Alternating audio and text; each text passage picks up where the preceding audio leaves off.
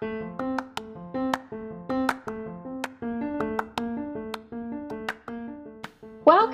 to the Burnout Slayer podcast with your host, me, Charlotte Lester.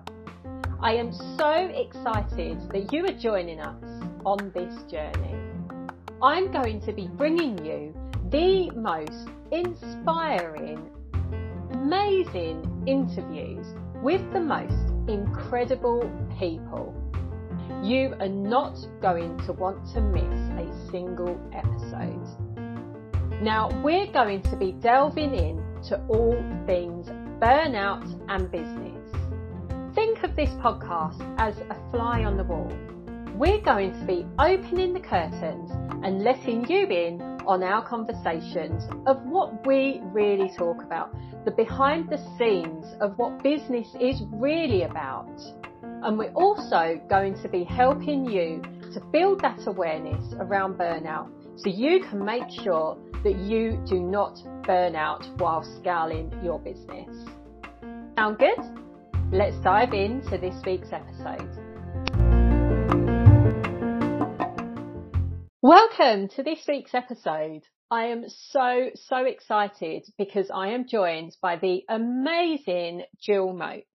Now, Jill has been a lovely friend of mine for quite a few years now, and we live in Essex in the UK. We had very similar business models throughout, and Jill is just one of those amazing people that you meet, and she's the biggest collaborator in business. She loves nothing more than helping people to get that next step up. This week's episode, we're going to cover things around confidence, to step into your true self. We're going to give you a bit of a scoop on how business really looks early on. And just a little hint there is something about a transparent background. Be sure to keep a lookout for that.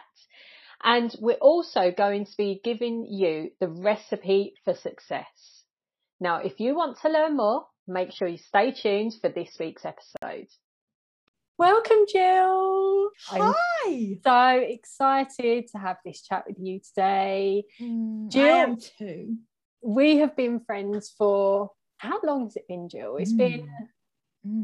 I want to say maybe 4 years. Yeah, that's what I'm thinking. Yeah, it's and it's been amazing because we came from the same industry. We were very much aligned with it, but we got along so well, didn't we? From the minute we met, from day one, and we were just very aligned. So I'm so excited to have this conversation because I know there's so many good things that you are going to chat about, and we're going to cover. I've been looking forward to it. It's so exciting. So let's start by, I know a lot about you, but let's start by introducing you to our lovely listeners. Yeah. Okay. So I'm Jill Moakes, and I'm a business coach, mentor, and growth strategist. Amazing. So, and I'm just up the road from you in sunny Essex. The Essex girls. The Essex girls unite. Yeah. So I work with female entrepreneurs all around the world. Most of my clients are in the coaching consulting industries, or the branding worlds, funny enough. So those are kind of the clients I work with now. But as you say, we come from like quite a similar background, don't we? So, we both came up through the VA ranks and online business management into consulting. So we've had quite a similar trajectory, really, which has been a bit of a ride. Yeah. So I've had lots of transitions in the last sort of 3 years, I guess, where everything's changed. And I used to have an agency, which I then, obviously, as I moved fully into consulting, I couldn't do that anymore. And so now, as I say, I'm working with female entrepreneurs, mostly coaching now, still some consulting, but mostly coaching, I would say. And that's my one-to-one work.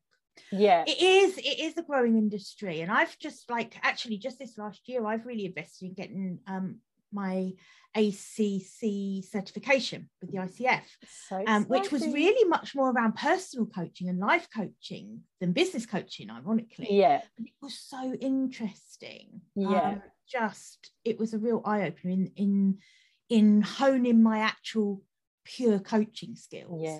They come hand in hand though, don't they? It's very much so. Like it's almost being able to give, in all honesty, I think most coaches now need to be able to give that kind of mindset support as well as the business support, because absolutely, you know, as we know, business can be hard, and we need to have someone that's going to relate to that, don't we? We need to have someone that can 100%. understand those mindset blocks and the blocks that we come up against. Yeah, it's funny, a lot of the women I work with will often apologize if they are really asking for coaching around something that they don't consider to be business coaching, and they will often apologize for that. And I always say, you know, do you know what, there is no business coaching without life coaching. That just wouldn't exist. Pure business coaching in isolation would be a really flawed kind of business model, because like you say, it is so intrinsically linked, isn't it? Our mindset and how we're feeling about ourselves and our businesses. Absolutely. And I know I'm going to delve into a bit about our kind of backgrounds and experience of where we've kind of come from, because I know people will be thinking, what's that transition? Because it's such a huge transition from going to kind of VA all the way through to kind of consulting and coaching. And what kind of stemmed that? What was the main kind of factor for you to make you want to make that journey? Yeah, that's a great question. And I think it kind of, I was always catching myself up. Yeah. I think, you know, so when I was a VA, I was really operating at an online business manager level. Yeah. So then I kind of caught myself up and transitioned and represented myself as an online business manager. And when I was doing that work, I was really consulting, you know, I was doing a lot of work with clients around strategy and that kind of thing. So again, I caught myself up and repackaged myself as a consultant. And then I found that I was really working with clients who didn't just need consulting, they needed coaching. So that they could really push things forward in their business without someone telling them exactly what to do. So it was every step was quite a natural transition, really, I think. I'd love to know. Felt like it for me. Yeah, I think it naturally has. And it's been such an amazing journey to watch. What would you say around kind of, because I know I personally have suffered with this, where I've thought, this is the level that I am at. So as we were talking about just before we came on live, and we were always at that kind of business management level, even as VAs. And how did you kind of get that confidence to be able to step into that title? Because I know some people will be listening and they will think, I'm acting at that level, but that's just kind of what I like to do. That's what I'm good at. So I'm just delivering it. But whereas actually you're undercharging and you're undervaluing yourself. Right. How do you get that confidence to be able to say, no, actually, this isn't what I'm doing. This isn't my job title, because I am doing something that I should be charging more for. That's a great question too. And I think I was helped by my own naivety in a way on that, because I'd spent kind of almost 30 years in corporate before I actually, well, I might be exaggerating, maybe about 25, but before I actually went freelance as a VA. And when I was in corporate, I was an insurance underwriter. I wasn't even in an admin role. And my motivation was very much the wanting that freedom. Freedom to work from wherever I wanted and whenever I wanted and with whoever I wanted. So I feel like that was my motivation to do it. I didn't necessarily have the skills, and I just self-taught myself everything. You know, I had an interest in entrepreneurship, really. So I kind of knuckled down and taught myself the a lot of the tools and systems that entrepreneurs needed. And at that time, I don't think I really even had a label on myself as a VA. I was just like, oh my God, who can pay me to do this? Yeah. Because I'm really interested in doing this. I just need someone to pay me. Yeah. Anyone. Yeah, so I think partly it was that naivety of not really having that experience to know whether I was a VA, an OBM, a consultant, whatever it was. I was just doing what I was doing, and I was getting better at it all the time.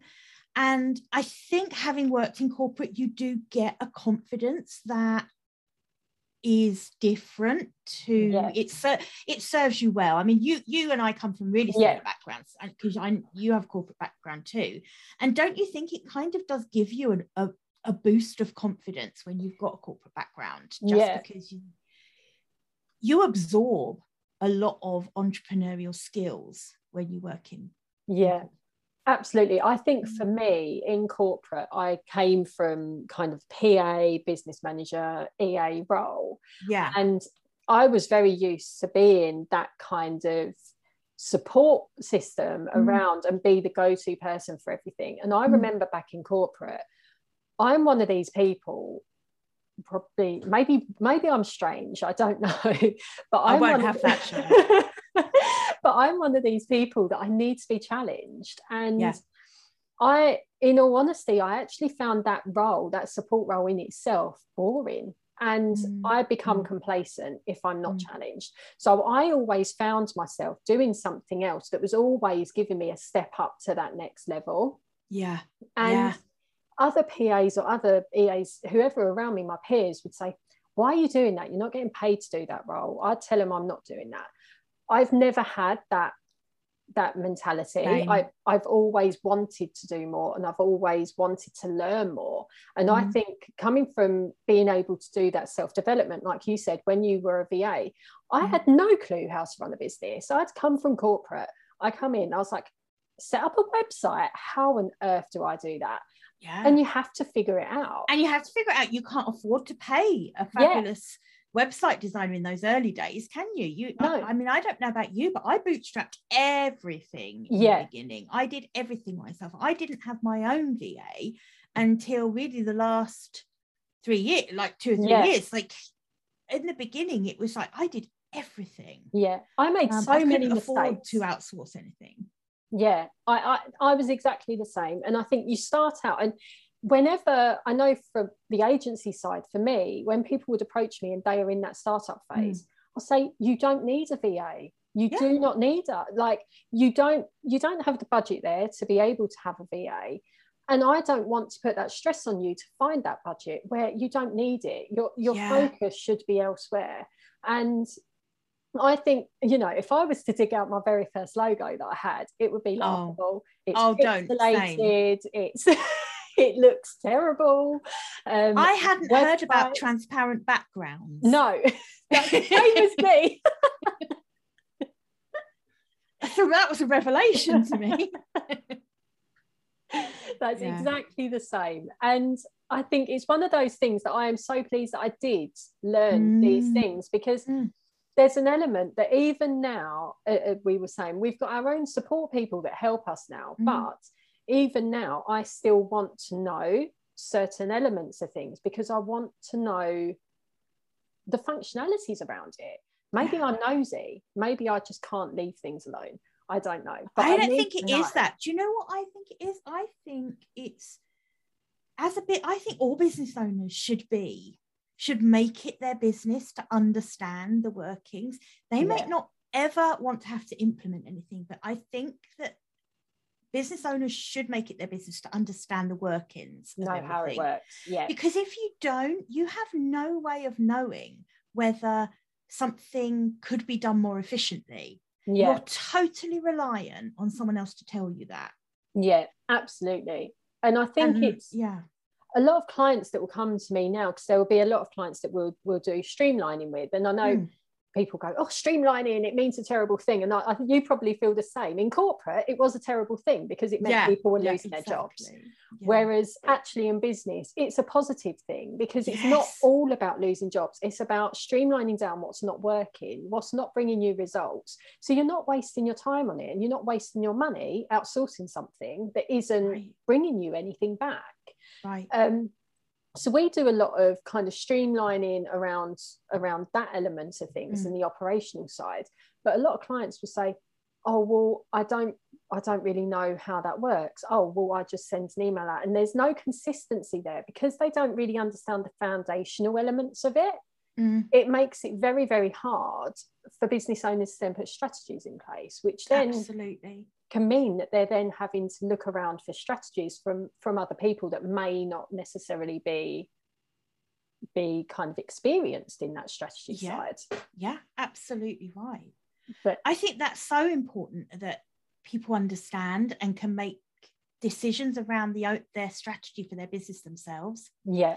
It's good to get input from other people, but actually someone like that's, I think what you do with your clients is amazing, because I feel like you really empower your clients to be able to make the right decisions for their business. Yeah, but you don't just make the decisions for them. Yeah. And I think that's where you guys are like really set apart, in my opinion.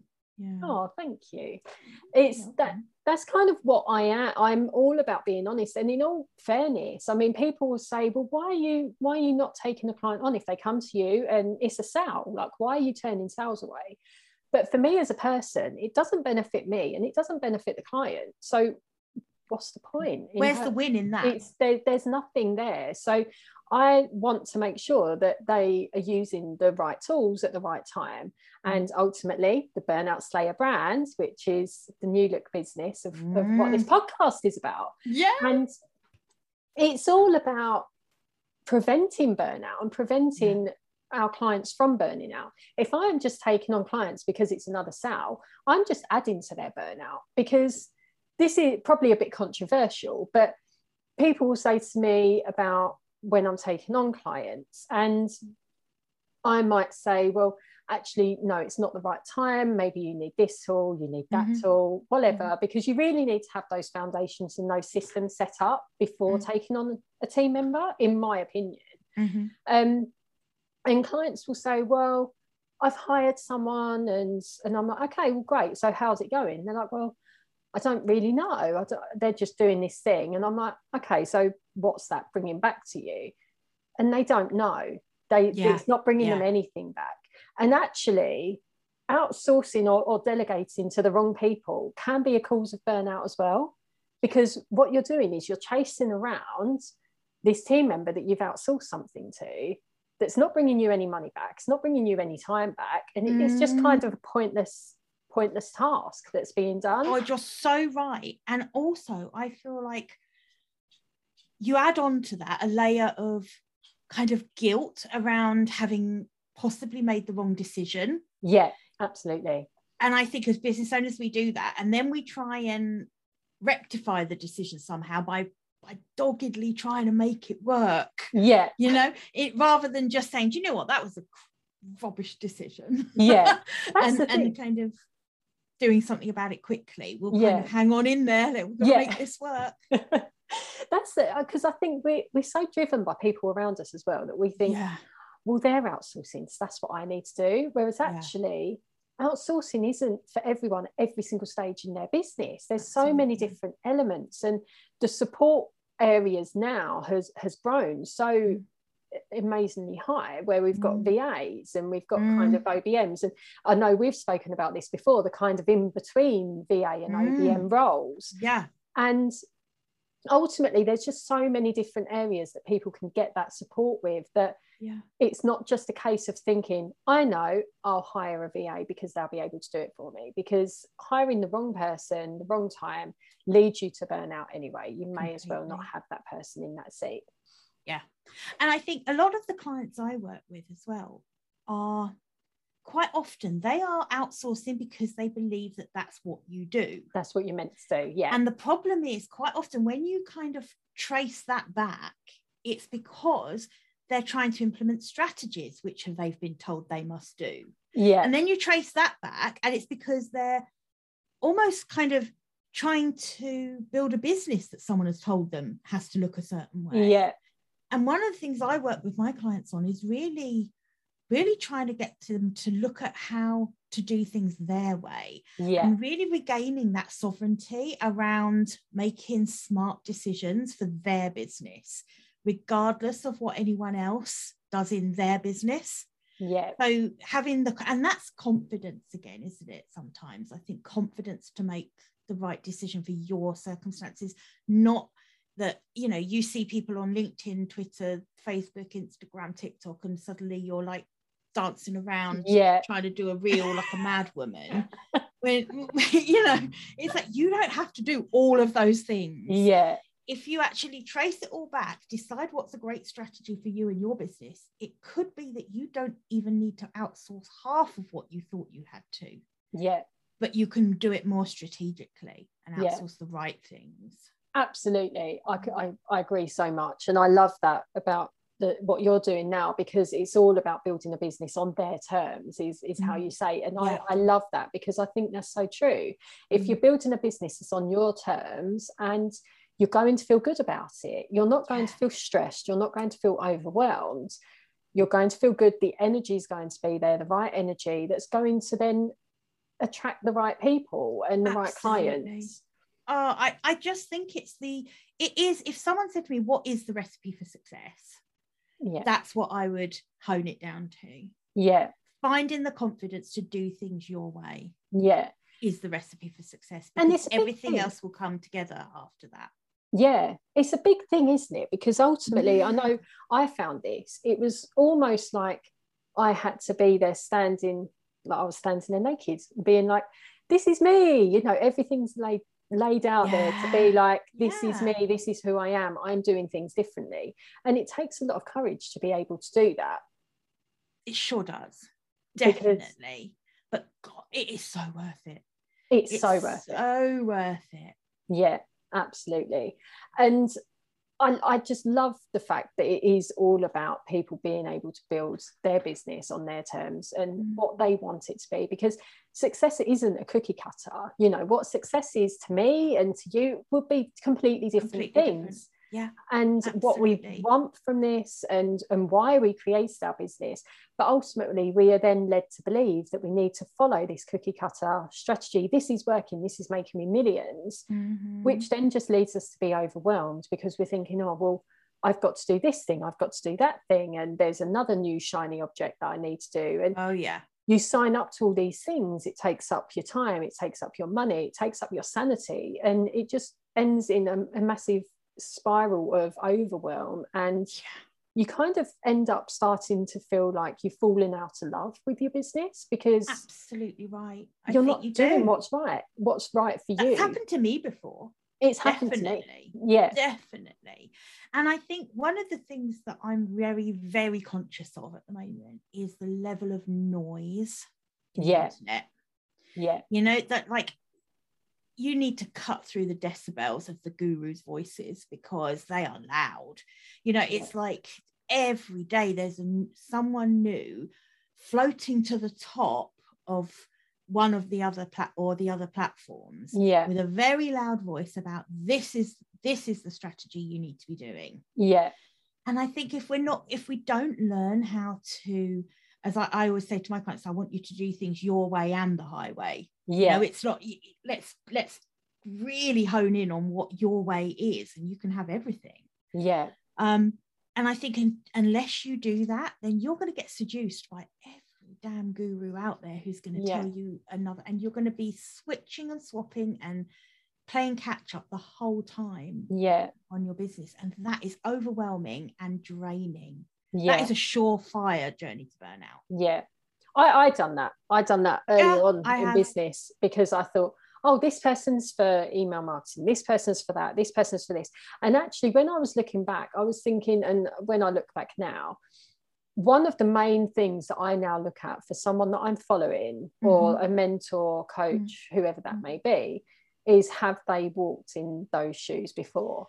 And because there's a lot of people out there, there's a lot of influencers, there's a lot of business owners that are earning millions, you know, they're doing amazing things that, as an example here, will start talking about outsourcing to VAs, whereas they've never been in that support industry to be able to kind of really give what happens down in those trenches, what the difference is. And that's often when that's often where the confusion comes in around VAs is, well, I can just outsource it to a VA, or a VA can just do that for you. Oh, you don't like it, just give it to a VA. Whereas there's so much more involved before deciding on who to give it to, and is a VA the right person, because ultimately they may not be. And I think there's just this element of being able to kind of feed through, okay, who is the right person for me? What do I truly need at this moment in time? Because what also changes is your coaches and mentors, depending what stage you're at, and absolutely what you need at that time. So if you are looking and you've got your systems in place, you've got your processes, you've got your foundations set up, maybe it is the right time to hire a VA. So would you then be looking at someone that's built £1 million business with email lists? No, you should be looking at someone that is in that industry or been in that industry. Yeah, I could not agree more. I think the whole influencer thing, you know, there is a huge industry growing around people teaching people to do things that they've never done. Yeah, absolutely. And that's a worrying trend, I think. For me, that's a worrying trend. It is for me, because I think, especially now, I'll find a lot of clients who come to me because they've been burnt with VAs, or, you know, something's not gone well. Yeah. And ultimately, when you dive into the reasoning behind that, it's not always the VA as such. It's the advice that's been given. It's around, you know, being told, well, you have to do this at this date, and going and doing that, and they're not getting success. So of course they're spending out money, they're spending their time training this person, and they're not getting anything back. So of course they're going to feel frustrated and angry and quite pissed off, in all honesty, around I'm not getting what I need. So who is going to direct me into what I need? What do I need? Because that's ultimately what people want, is direction. Absolutely. And when it doesn't go right, they want to hold someone else responsible. Yeah, absolutely. You know, so it's very easy to then point at a VA and say, well, you know, this isn't working. Well, no, it's not working because your strategy is wrong. Yeah. Not because the VA isn't implementing it. Yeah, absolutely. And I wanted to kind of touch upon burnout, because I know from, as you know, I still run my agency. You ran an agency before, and agencies are kind of one of these models that, and I've been there, where I felt that I am on the road to burnout, because you're pulled in so many different directions. Right. I would love to know what your kind of advice would be around kind of running the agency side of things, and how, because I know we were talking about this before, because I was like, the agency to me has a place in what I call my new look business, which Burnout Slayer Toolbox, but it has its place because it helps our clients, and it helps as kind of an implementation in the business management role. Yeah. But I know that you've kind of moved on now more to the coaching consulting side, and left the agency kind of back, and kind of decided to close the doors on that. I'd love to know kind of, how did it feel about doing that? Because it's a scary leap, isn't it? And it's that. Oh, it was scary. And when I made the decision to do it, I still had some very some long-standing and well-loved clients on my books. But actually, the fact that I had these well-loved clients was one of the reasons that ironically was one of the reasons that I decided that it wasn't right for me anymore. Yeah. And that was because the thought of letting any of them down got really worrying for me. And I found myself getting anxiety around it. I would really worry, and I felt like it was outside of my control. I was absolutely dependent on the VAs that worked for me doing a good job. Yeah, absolutely. And if one of them wanted to take an extended break and go on holiday, as they're absolutely entitled to do, you know, these are freelancers, that's why they do this job, to have that freedom. But of course, it means that I then have to find someone to replace them for that client, and I would get anxiety around that. I would almost get to the point where I'd be like, oh, shall I just do it? But then I didn't really have the time or the bandwidth to do that.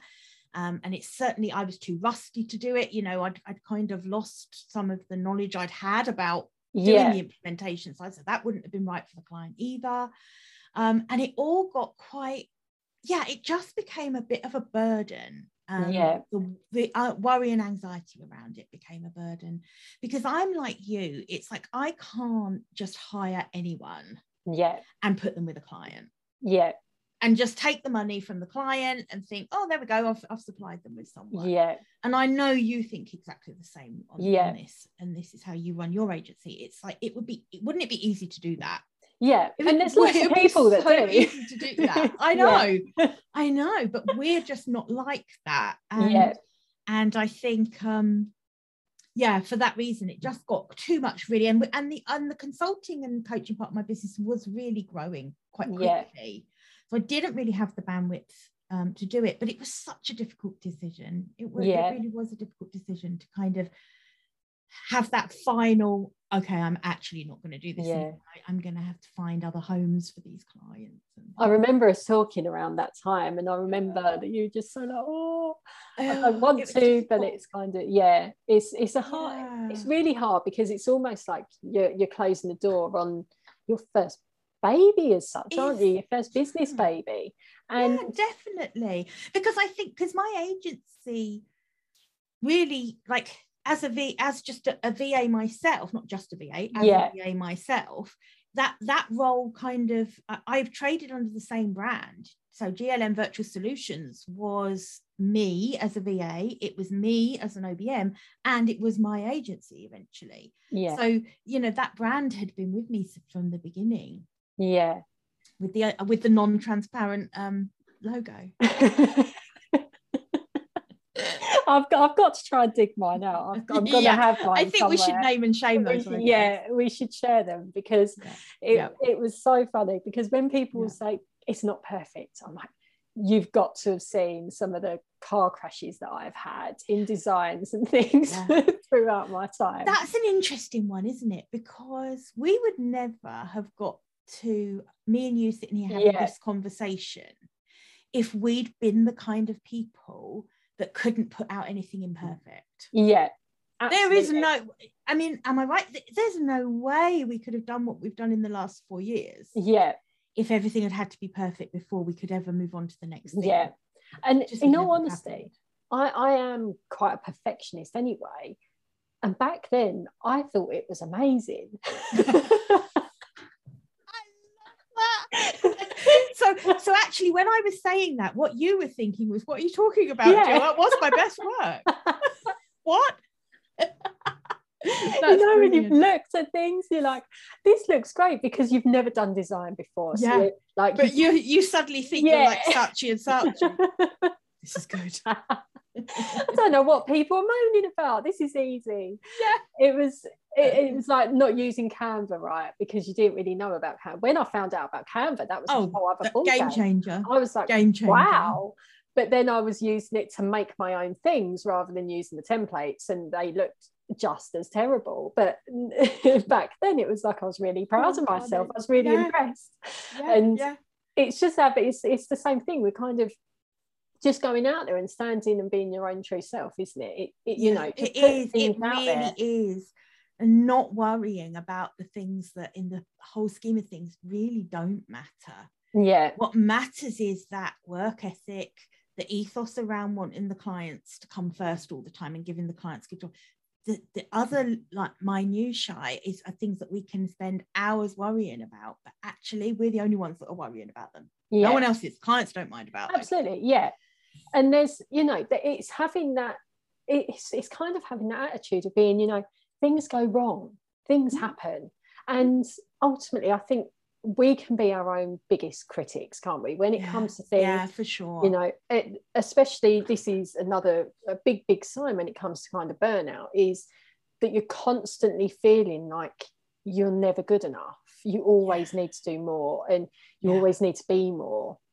And ultimately it just leads us down this road of, overworking, and we're starting to feel that we're exhausted, we're overwhelmed, we're falling out of love with what we used to love. It could be it's hobbies. a horrible feeling. It's having that kind of ability to be able to realize that, to be able to pull ourselves back before it really hits burnout. Because I know we were talking about this earlier on before we came on live, and it's all around burnout. For me, most people that have had burnout will say it just happened, you know, it happened out of the blue. And when they look back, it didn't just happen. This was months, if not sometimes years, of constant feeling of overwhelm, constant stress. And when, you know, people say, oh, well, business, you know, if it was easy, everyone would be doing it. You know, it's meant to be hard. But there's a difference between business being difficult and business leading us to burnout. Because if it's a constant feel of overwhelm, a constant feel like you're having to push water up a hill and you're exhausted from it, you're going to start to not want to do the things that you used to love, that hobbies and spending time with your family and working every single hour under the sun on your work, because that's what you're told you have to do, because these big successful people in private jets, that's what they do. And we don't get told and shown the truth behind that, because these really successful people have got a whole army of people that are working with them. Absolutely right. And it's having that kind of transparency around that. It's having that realization that actually we are one person, if not a few people in a team, if we have a team already. We cannot do everything ourselves. And there's that element of being able to sit there and work out what's working and where should we focus our time on. And by tracking, I know I'll talk about numbers and metrics, but it's so true. If you're not tracking your metrics and you're not tracking what's happening in business and you're not setting your processes and your foundations up, you're not going to be consistent. So then your metrics that you're tracking are not going to be accurate, because you're not doing it consistently. So you can't, there's always this kind of rule of 90 days where you do something consistently for 90 days and at the end it kind of gives you that result of whether or not it's working or whether or not it's not.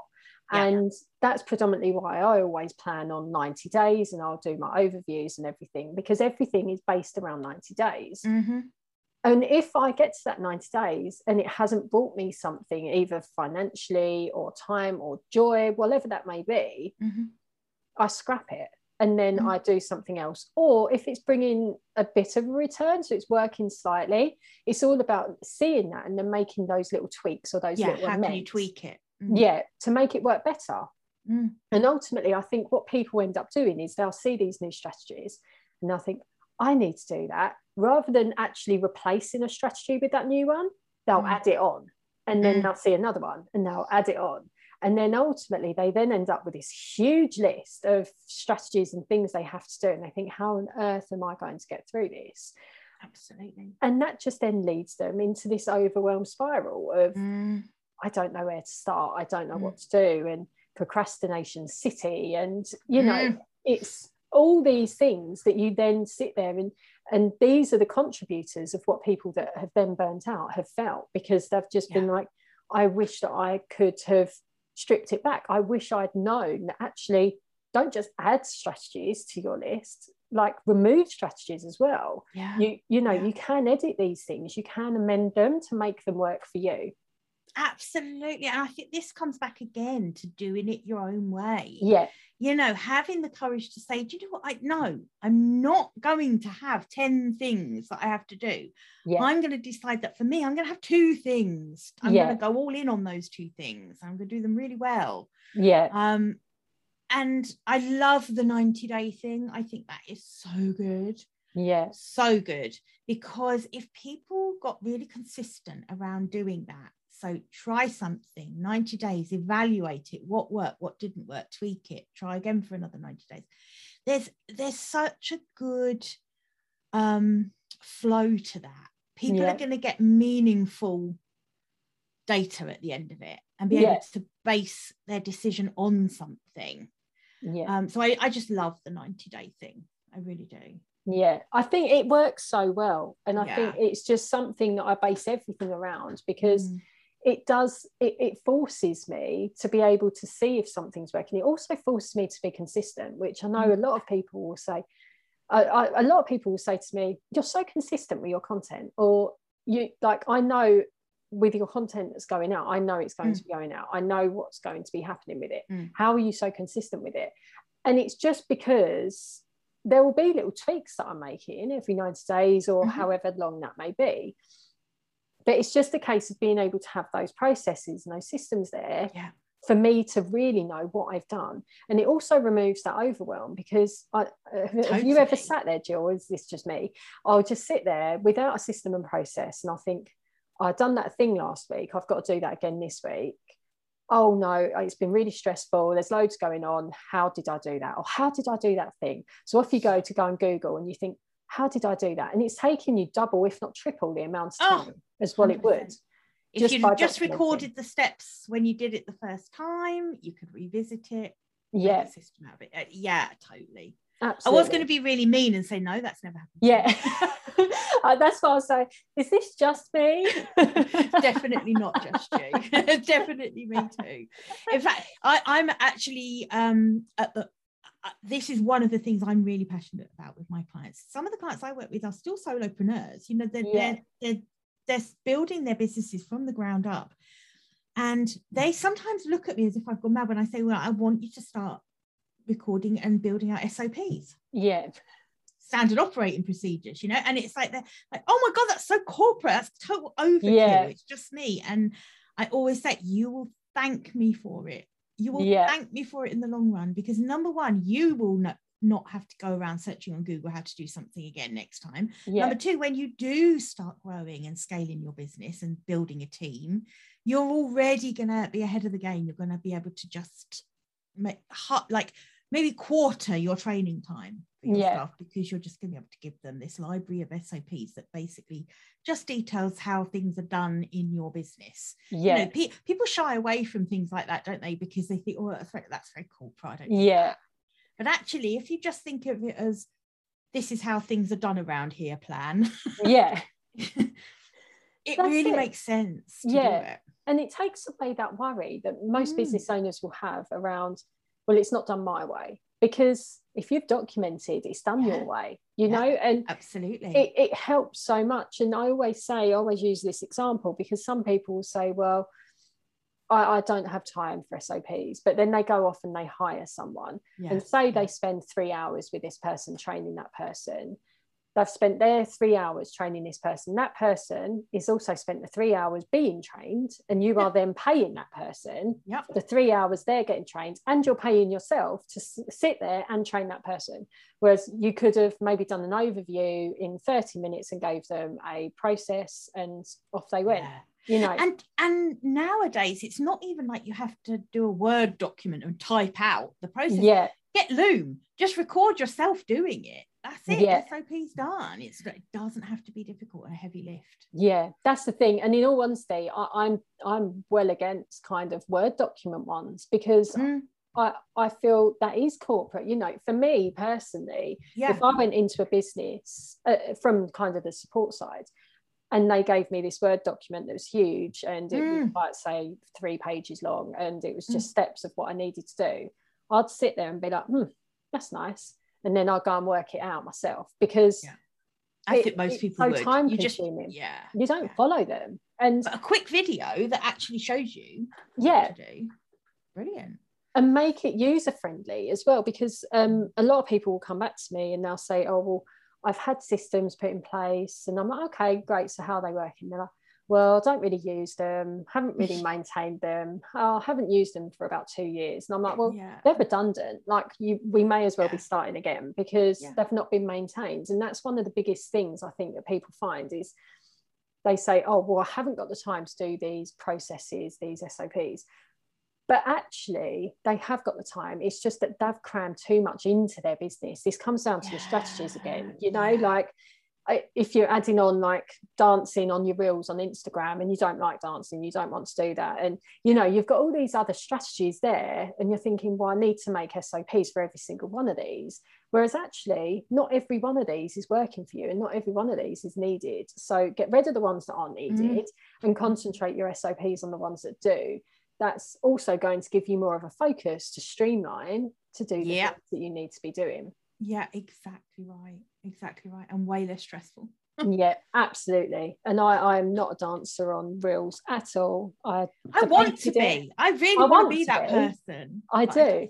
We're not that person. It's just not, no, it's not going to happen. I was debating it for a very long time because I thought, you know, reach is great, so I should be doing it. And everyone's telling me, you need to be doing this. And I was like, dancing's really not for me. I'm just going to make a complete tit of myself. It's just not going to happen. Yeah, exactly. I know, I hear you. I have a client, she's a business coach, and she was always very adamant, no, not doing reels. I can't bear it. They make me cringe. But then she found this way of doing them that really played into, she's like quite into amateur dramatics and that kind of thing. Yeah, she does these kind of sketches, so there's no dancing, it's very much these kind of sketches. They are phenomenal. Yeah, they are absolutely brilliant. You know, if you're that kind of person, then yes, do the reels. Yeah, absolutely. I'm not, and it's finding what's comfortable for you. Yeah, you know, and doing it your way. Yeah, and it's not saying you can't do reels because you know, like I said, it would be, I was just very much, you know, when a new feature comes out on Instagram or social media, the reach is always going to be better. You're always going to be fighting to get that reach. But actually, you don't need to do it as, you know, the 18-year-olds are doing it with these dancing up the stairs and whatever else happens, because I'm going to fall down the stairs and break my leg or break my neck or something like that. That's just, you know, it's probably got to get the entertainment factor, but it's, you know, it's going to get the ratings. I don't think it's a sustainable strategy. Just throwing yourself down the stairs. So yeah, no, it's not for me, and it leads to all sorts of things, I think, when we start overthinking things. So keeping it fun, light-hearted, enjoyable, and what we like to do. Yeah, I would love to know.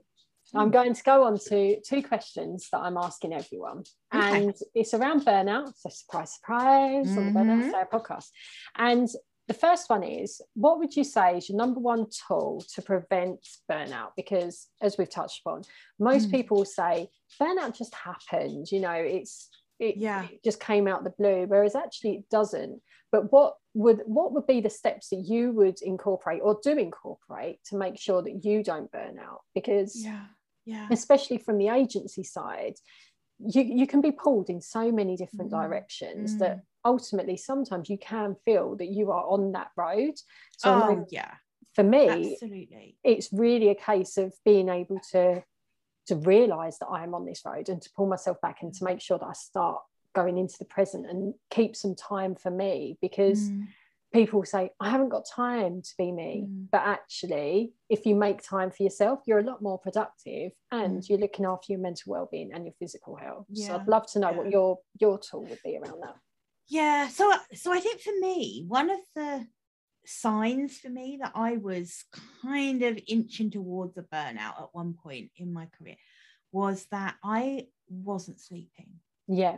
I would be waking up in the middle of the night and I'd be on my phone. I'd be checking emails. I'd be, you know, I never switched off. Yeah. I would wake up remembering things I hadn't done. And a lot of it was because I tried to pack too much into every day. Yeah. You know, I was doing nothing but work. You mentioned earlier on, you know, when you stop doing your hobbies, you're not spending time with your family because work has become all consuming.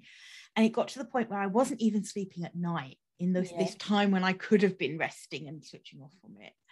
And so what made a difference for me was really trying to, and I'm not great at embedding routines in my life. Yeah. I'm really not. But a bedtime or an evening routine has changed so much for me. Yeah. I'm now one of the smug people that doesn't take their phone to bed with them. Oh, you need to tell me your secret there, Jill, because I am guilty for that. It's so hard. Honestly, it's ridiculous. It's like a crack habit. It's I mean, just fighting the urge to do it.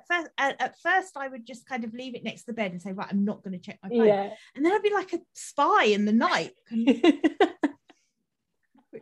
Can So anyone now, see me? Bright light. Yeah, exactly. So now my phone goes into a drawer here next to me at the end of the night, not before I go to, not when I finish work, because obviously I'm on my phone in the evening with friends and things like that, and work. I'll check my emails up until when I come up to go to bed. But when I come up to go to bed, it goes in here so that it's not in my bedroom at night. Yeah. Because otherwise it's just too tempting to keep checking it. And also I was finding that the first thing I was doing on opening my eyes in the morning was looking at my phone. Sometimes my eyes would be stinging because I'm still half asleep, and I'd still be like one eye closed trying to focus on my phone. And I'm guilty for that. Right? I think lots of people are. It was such a habit that I had to break. And it has made, Charlotte, honestly, it's made a big difference. Yeah. I think it really has. For me, and this isn't an excuse at all, but I use the app called Calm. I think I mentioned before.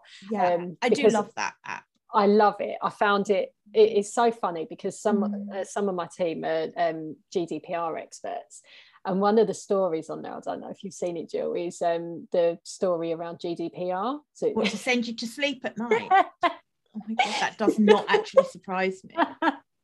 And I had to take a picture because I thought about my team members straight away, and I was like, it was Joe, and I was like, I've got to send you this because it's just so funny. That'll get you straight. That you'll go out like a light. But I can't bring myself to listen to it because it won't send me off to sleep. It will make me start worrying about, am I being compliant? So I'm dodging that one, but it does amuse me when I see it.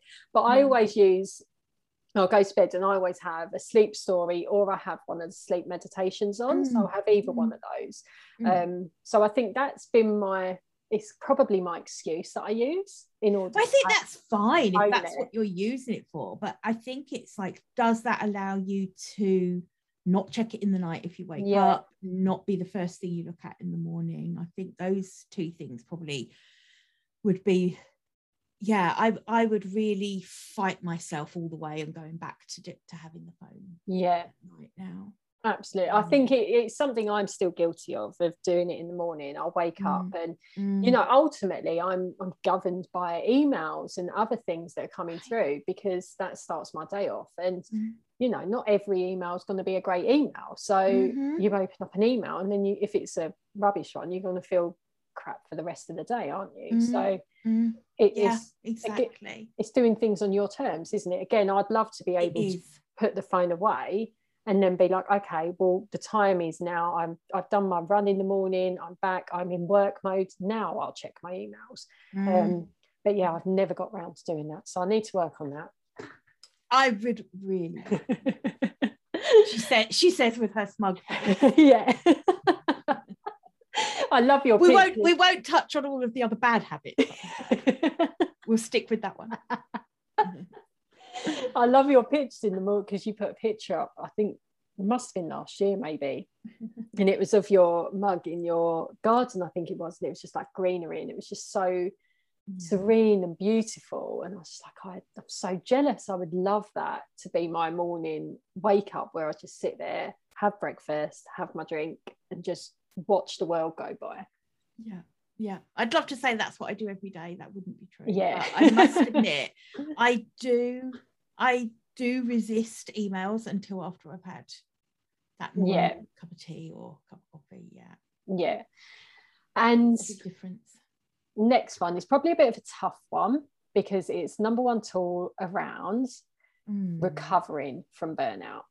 So I think for me, not everyone is going to have been in that burnout stage. That's what I mean. I think it's probably quite a tough one to answer. But I think for me, in order to be able to recover from burnout, and I can't say that I have fully been in that burnout stage. I've been very, very close. Right. But clients that I've had and people that I know that have been in that stage have kind of felt that actually their number one priority when they are in that stage is their health. Because ultimately, when we're in burnout, everything, our body's kind of shut down as such. I was talking about this earlier on in the podcast, because we start getting ill, we start getting migraines constantly, we start feeling exhausted, we start or ultimately maybe even feeling quite depressed that we can't get out of bed. So it kind of stems from not only being kind of the mental side of things now to actually the physical side of things.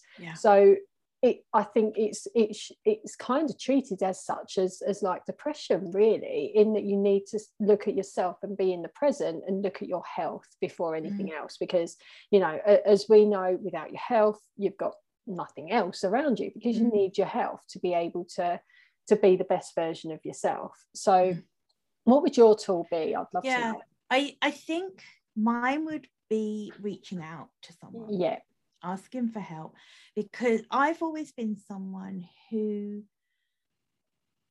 I think I'm quite guilty of wanting everyone to think everything with me is great.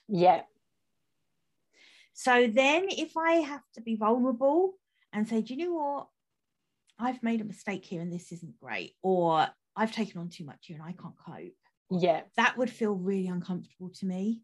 And I think I think a lot of people will relate to that. It's like there is still a stigma about mental health, and you know, that there so shouldn't be now, but there is. So I think we kind of feel inclined to not let on how bad things are, because we want people to think. With me, I know with me, one of the things is I love people praising me for how well I cope with things. Oh God, you know, you do so much. Aren't you amazing? You do so much. How do you get that done? And I love that. I suck that up. So then having to then kind of almost like shatter this illusion of Superwoman that I've worked so hard to give out to people was really, really difficult. But I think putting that to one side and actually being honest and reaching out and saying, you know, I'm really not coping well, I need to make a change, or I need some help here, I need some support, I think that would be my number one tool, because trying to cope with that kind of stress level on your own can feel very crushing. Absolutely. And you don't have the headspace to know what you need or what you want, and you just know that you need something, and it's almost being able to have that person to be able to say, look, I'm not in a good place, I don't know. And even though I mean, for me, I've got OCD, I know you know, Jill, and there will be times where I just have like OCD episodes, especially in the last year with COVID and everything else happening, and it's around a check-in OCD, and I will go into this spiral of almost depression sometimes, where I get myself so worked up about having to check things, and that in turn comes from being stressed out. If I'm stressed and there's overwhelmed and there's a lot happening, my OCD really, really picks That's up. how it manifests in your and it will come out. And when it does come out, it's, you know, my husband will say to me, what can I do? And actually there's nothing that you can do, but you just to be there and be supportive. And knowing that he's there, and knowing that he's acknowledged it and noticed that you I would imagine that must feel comfortable.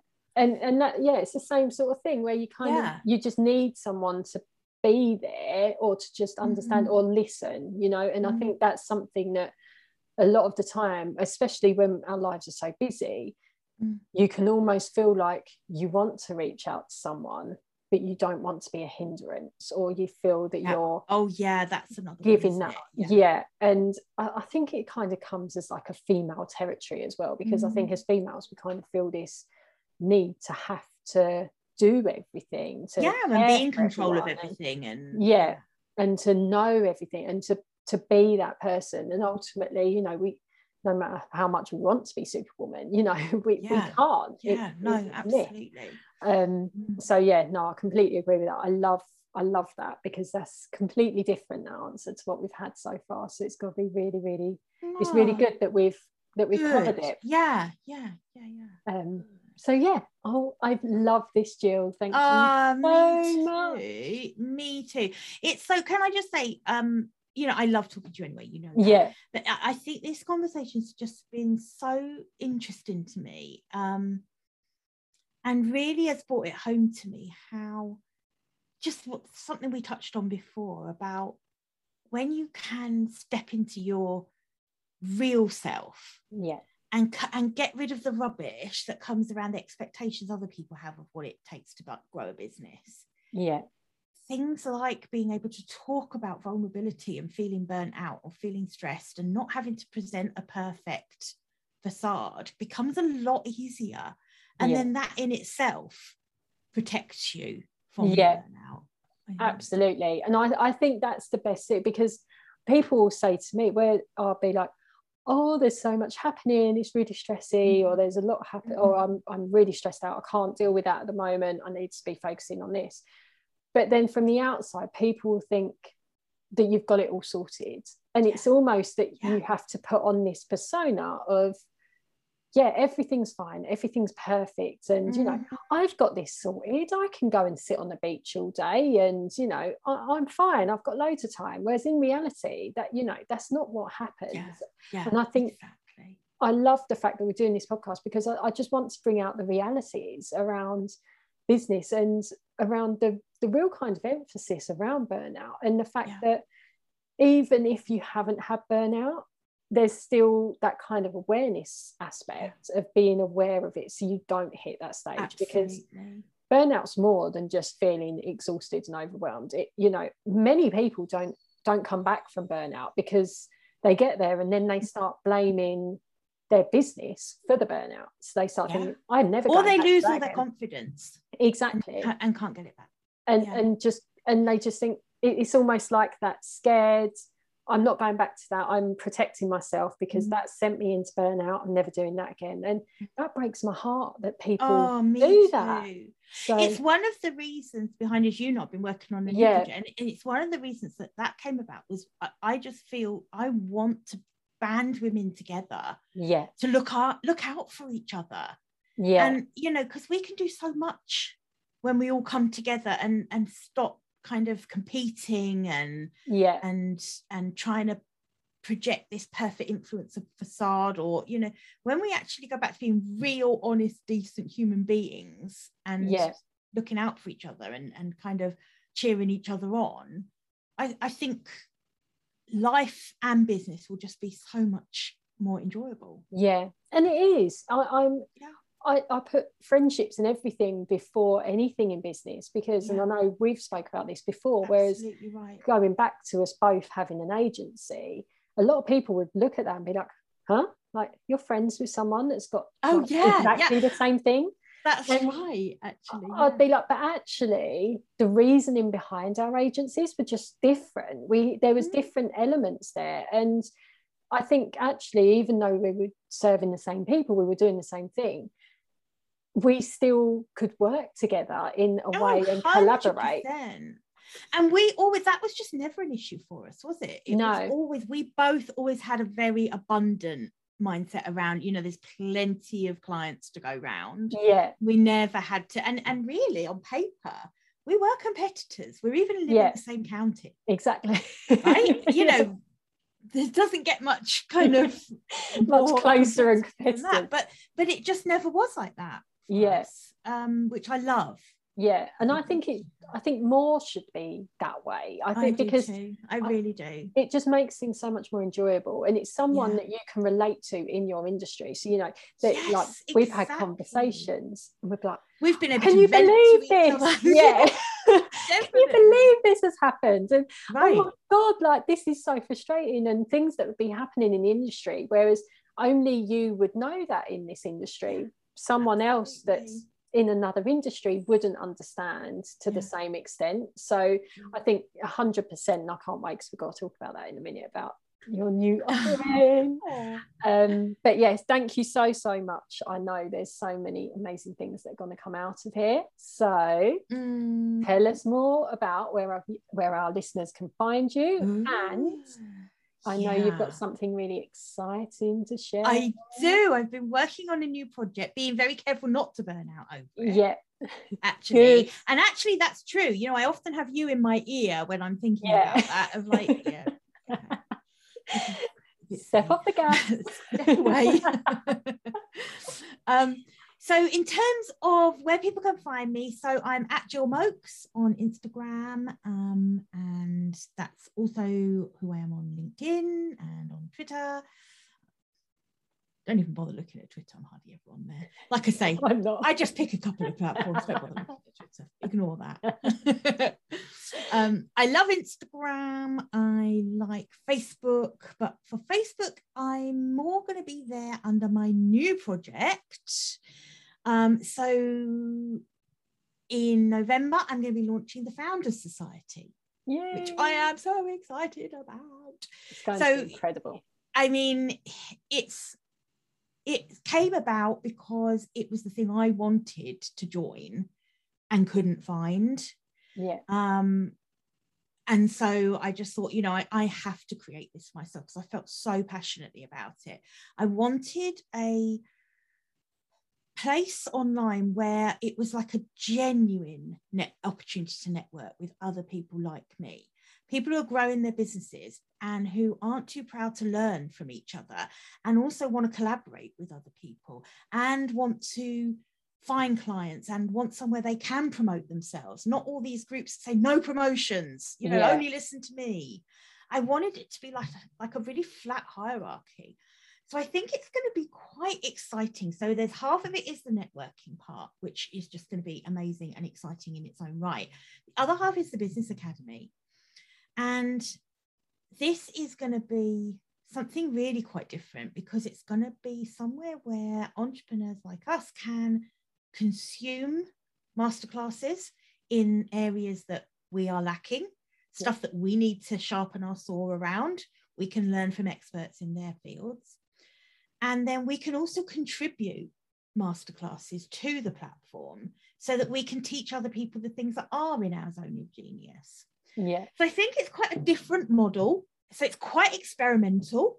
I hope it's going to work really well. I think it will. I really believe that there's a need for it. And I think everything about it feels really abundant to me. Yeah. I can't wait. You know, there's none of this kind of, yes, promote yourself, but promote everyone else too. Yeah. Yes, contribute a masterclass, but also learn from other people, take them up on their calls to action to get on their email list, start learning from them. You know, I want it to be a really like a safe space where people can promote themselves and learn from other people. Absolutely. Yeah. And so I'm very excited. Thank you. There's a wait list now if anyone wants to get on it. So. Yeah, perfect. And I'll put the link in the show notes as well so we can get that there. But it's so exciting. I can't wait for it. And that's in November. And, Charlotte also has very, very graciously agreed to become one of my founding partners as well. So there will be some content from her. There'll be opportunities to learn from Charlotte, which will just be amazing. Yeah, you're not going to be able to miss me anymore because I'm going to be everywhere. I love it. It's my dream come true. Thank you so much, Jill. My pleasure. It's been so good. Thank you.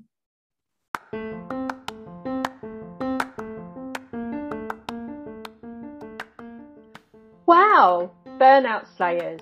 What an episode that was this week. We have loved recording this episode and I really, really hope you have loved listening to it. Now, our mission is to help as many female business leaders as possible to scale their business without burning out. We want to give them the tools that they really need in order to slay that burnout. And we need your help.